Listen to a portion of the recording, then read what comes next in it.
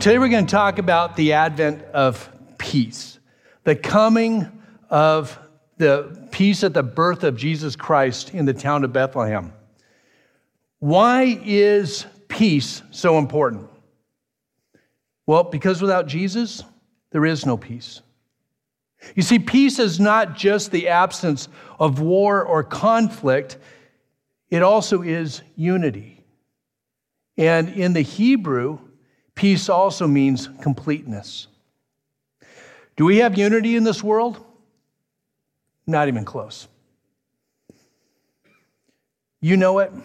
And you know, we used to be able to talk about things and we could agree on the facts, and then we used to be able to debate what those facts mean. But I watched the news and we can't even agree on what the facts are anymore.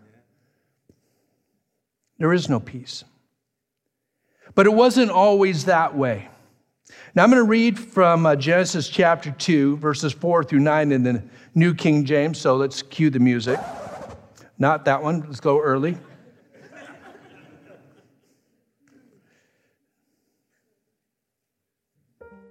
There we go. Perfect Bible reading music. This is the history of the heavens and the earth when they were created. In the day that the Lord God made the earth and the heavens, before any plant of the field was in the earth, and before any herb of the field had grown. For the Lord God had not caused it to rain on the earth, and there was no man to till the ground. But a mist went up from the earth and watered the whole face of the ground. And the Lord God formed man out of the dust of the ground and breathed into his nostrils the breath of life. And man became a living being. The Lord God planted a garden eastward in Eden, and there he put the man whom he had formed. And out of the ground the Lord God made every tree grow that is pleasant in the sight to the sight and good for food. The tree of life also was in the midst of the garden, and the tree of knowledge of good and evil. What? We've got a perfect setting. What in the world is the tree of knowledge of good and evil doing in the middle of Eden? Have you ever wondered that question? Now, what in the world was God thinking? I look at, I ask that question all the time. God, you were doing so good. You were doing so good. Everything was all perfect and everything was nice. And then you go and you put that tree. Why that tree? Listen, if you knew the beginning from the end, then you knew we'd eat from that tree. So what in the world were you thinking? Well, why couldn't it have been a plum tree? I like plums. When I was young, oranges. I love oranges. When I was younger, we used to have an avocado tree and go out and pick the avocados right off the tree. And kumquats, I eat those little orange things. Sometimes I'd peel them and sometimes I'd just pop them in and eat the whole thing. Oh, they're great. And a lemon tree. Why couldn't any of these trees been in the Garden of Eden? God, you could have done that. Well, you probably did. But why did you put that other tree in there? Have you ever wondered that question? This tree of knowledge of good and evil.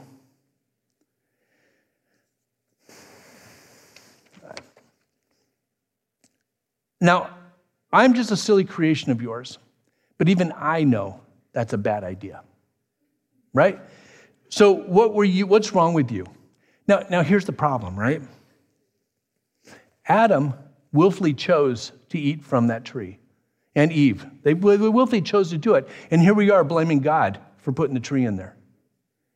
It's not God's fault. We chose to do it. They chose to do what is wrong. And yes, God knew he would, but Adam chose to sin, and that's the actual problem. And the sin was not that Adam and Eve ate from that tree. The sin was God told them not to. And they did. You see, the sin was that they disobeyed God. So why that tree? And please understand, don't misinterpret the name of this tree. It is not the tree of knowledge. I hear people shorten it to that. That's not what it is. You see, God wants us to have knowledge. He just doesn't want us to know evil. People say without evil, you wouldn't know good. And that's not true. God is good. And God has always existed. Good can't exist without evil. And Adam and Eve were living in a good, perfect environment. And God did not want them to know evil at all.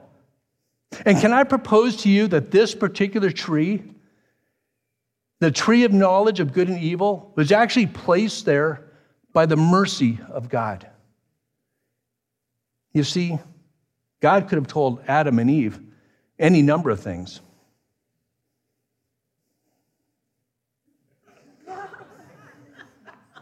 God could have told them, don't go swimming, right? He could have told them that. And they could have gone swimming. And as soon as they went swimming, they would have sinned. We know that the wages of sin is death, and therefore, they would have earned that penalty of death. But they would have had no cognizance that they did anything wrong. They wouldn't have known there was anything that was wrong with that. They would have just sinned, and eventually they would have died. And maybe not even know why that was all about. But the fact is, God put in that tree of knowledge of good and evil so that they would know that something was wrong. You see, it's when we know that something's wrong that we're inclined to seek a Savior. Now, He's been calling us all along anyway, but it's that idea of there's something something's wrong. They immediately knew that something was wrong. They perceived something they never knew existed. This thing called evil. And immediately things were broken. Things were not right. They tried to hide from God. You know that never works. So God found them. This scandalous tree served its purpose when it gave sinful man the knowledge that he needed that Savior. Without knowing that we needed saving, we never would respond to God. You see, we know that some things are not right. You don't have to be a believer to know that things are not right. God has given us that knowledge. And I'd say it's His mercy that we can reach out to Him and have that eternal life. Peace was lost, but hope was not lost. Before the foundation of the world, God had planned a solution. You see, He told Adam and Eve right there in the Garden of Eden that a Savior would be born of a woman. And He would suffer. He would suffer as He personally pays the penalty for the sin of the whole world. And yet, He will triumphantly overcome our adversary, the devil. Now, this would be that kinsman redeemer that we've talked about that will be introduced future in the book of Ruth, this Gael that we've already studied together. The wonderful counselor, mighty God, the Prince of Peace that's described by Isaiah. And one day, almost 2,000 years ago, a baby was born. Now, I don't know if it was a silent night, but I know it was a holy night. The Savior of the world was born, and it was announced by a multitude of angels. Do you remember what they said? Peace on earth, goodwill towards men. You see, the Prince of Peace had come. The end. Now, I suspect if I stopped right there, you'd be kind of unsatisfied with this message, right? Because we talk about the Prince of Peace coming, but where is this peace that we expect to be here? 2,000 years, right? Your challenges would probably be from one of two angles about this not being peace. First, where's the peace on earth? The town where Jesus was born was a little town called Bethlehem, some 5 miles south of Jerusalem. This fulfilled the prophecy recorded in Micah chapter 5, verse 2, about 700 years before the babe was born. And because you know that the angel announced peace, you might think that the location of the Savior's birth might be one of the greatest places of peace on earth, right? It's not. You see, it's located in the West Bank area, on the land on the west side of Jordan, currently controlled by the Palestinians. And let's be honest, the West Bank is where few people go to have a nice, relaxing vacation of peace. It's not quite a vacation spot. But many people want peace, even in the West Bank. Now, here's more of the photo that I took when I was there a few years ago. A dove with an olive branch is a common symbol for peace. But in Bethlehem, It's pictured here with a bulletproof vest and a target drawn on its chest. Where's the peace? You see, the peace that you're asking for, the peace that you want, is not here yet. It's going to come, but it's not here yet. It's still to come. And it will be here during that 1,000-year reign, and then forevermore after the devil and his followers have been thrown into the fire that never ends. The peace you long for, it's coming, but it's definitely not here yet. There will be unity. It will be complete. And still there's another miraculous peace that has come. Imagine that thief on the cross, hanging next to Jesus. He's crucified, being hung there in pain. And he turns to the Savior and he says, remember me when you come into your kingdom. Jesus looks at him, says, assuredly, I tell you, today, you'll be with me in paradise. Do you think that thief felt peace? I do. Were the nails removed? No. Was he still going to die on that cross? Yeah. But the peace was there. There is a peace that's available to believers, a contentment, a peace that the world knows nothing about. And it's not depending on the circumstances. You could be in a tough place in your life and still know the peace of God.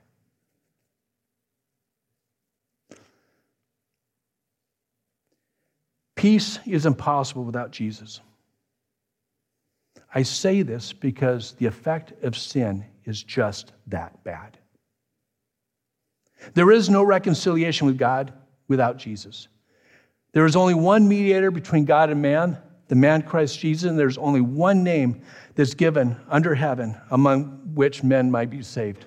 That's Jesus Christ. When Jesus died on that cross, the penalty that we earned for sin was fully satisfied, completely. It was not just a down payment. It wasn't a partial payment. You were not put on layaway. I'm wondering if the young people even know what layaway is. You see, Jesus fully paid the price that you owed, your very life. And because the price was paid, you can have peace with God forever. And did you know that forever has already started? Jesus satisfies the judgment for our sin, every sin that you've ever committed. Every sin that you've yet to commit is also satisfied. The judgment is satisfied. How do I know? Because Jesus died on that cross before you were even born. You see, this is the way that God has planned everything for us to be freed up. He's got you covered. There is a peace that's available. The second reason why you might object to Jesus being the Prince of Peace would come out of Jesus' own words, his own mouth. In Luke chapter 12, verse 51 to 53, do you suppose that I came to give peace on earth? I tell you, not at all, but rather division. Okay, so what's that all about? What's that all about? Seems pretty clear, doesn't it? Jesus didn't come to give peace on earth the way we normally think of peace on earth. He will do that when he comes back again. But as his first coming, he says this, for from now on, 5 in one house will be divided, 3 against 2 and 2 against 3. Father will be divided against son, and son against father, mother against daughter, and daughter against mother, and mother-in-law against her daughter-in-law, and daughter-in-law against her mother-in-law. So what's this all about? Where's the peace? Amos 3:3 rhetorically asks, how can two walk together unless they be agreed? Every person is born committed to doing their own thing in life. Every single one of us. This is the result of our sin nature. Now, some of us come to faith in Christ and are saved, but others have yet to turn themselves to Christ. And they're still committed to their own thing. And I believe that God wants every person to be saved and come to faith in him, but some have not yet done this. This creates division, doesn't it? Jesus knew that would happen. But you see, he doesn't want us to compromise our walk just because there's division within the home. He wants us to be fully committed to him. He wants us to be different from the world, turning to our Savior with our whole hearts. He is warning us that there will be division, certainly with our neighbors in this world, and sometimes even with our own families. But let that division not stop us from coming to him and receiving his free gift of peace with the Father. When we make peace with God, we begin to make peace with others. You see, God's desire is for our families to live in unity as we serve him together. But it begins in our own hearts, doesn't it? With us. When we have this peace, then we can start making this peace. He has called us to be different from this world. He has called us to be committed to him. And I pray that you and your families find the peace of God that he has so freely given to us through our Lord and Savior, Jesus Christ. Do you know this peace? Do you know the peace that God gives? Where regardless of the circumstances, regardless of what's going on in life, you know it's all right. He's got you covered. You've not been forgotten. You've not been left aside. He's got your back. And he's out in front of you. You know this peace? You see, God's inviting you to know this peace. God is inviting you and your whole family to know this peace. And all it takes is to realize that Jesus really is the Prince of Peace, the Savior of your soul. And then to submit to him.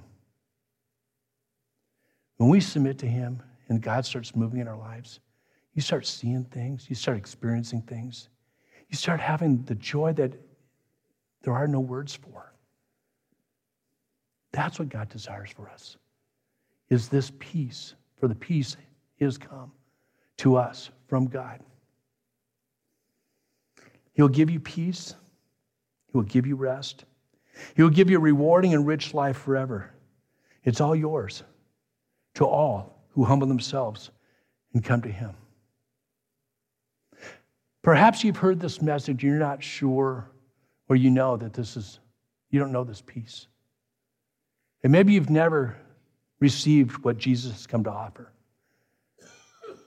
And you've known that strife. You know the troubling within your soul. Today could be the day that you meet the Prince of Peace. That you enter into a relationship that changes your eternity. You move your eternal address from there to heaven. Today could be that day. Or perhaps you're someone who's given your life to the Lord, but maybe for a while you still don't know the peace because you've kind of lived your own way. God is calling you back today, right now, to enter into that relationship of peace. That no matter what happens, you start experiencing the power of God change and move in your life.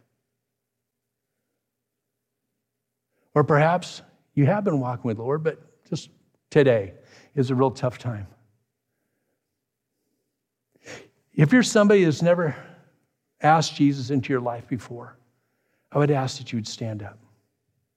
I'd ask that you stand up. And the reason I'm doing this, because I want your good deeds to be shown before men so we can glorify our Father in heaven. If you've never received Christ, stand up. If you have received Christ, and you've lacked that peace for this time, and you want to recommit your life back, stand up. If you're in a place in your life where maybe you're doing fine, but just today there's been some challenges, I would ask that you stand up. And in so doing, what I'm asking you to do is, sure, it's embarrassing. People are going to look at you, but you know what? It's not that way. It glorifies God. It glorifies God. Because God wants you to be at peace with him.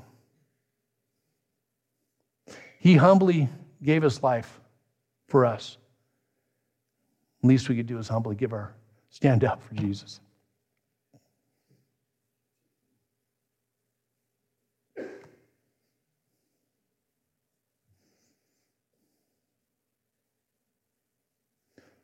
Amen.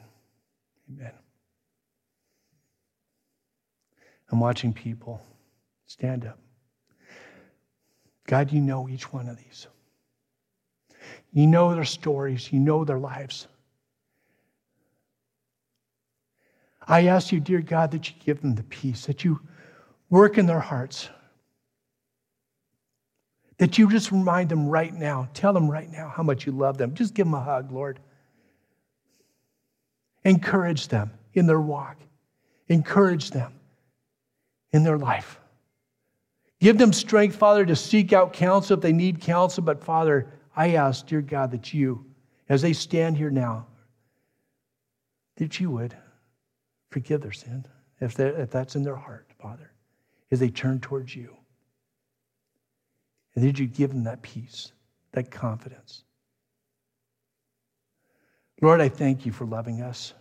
I thank you for your word. I thank you for what you did on the cross. And I thank you for the assurance that what you've done is complete and perfect. And Lord, I thank you for what you've got planned ahead. There's going to be that time where we get to see you face to face. And we get to glorify you. And everything that we've ever done, we'll just throw it right back to you and give you all that glory. So Father, right now, we're weak people. I ask for your encouragement, that you would just give us that peace and just remind us how much you love you. Lord, we turn our hearts towards you, and we thank you, and we praise you. In Jesus' name, amen.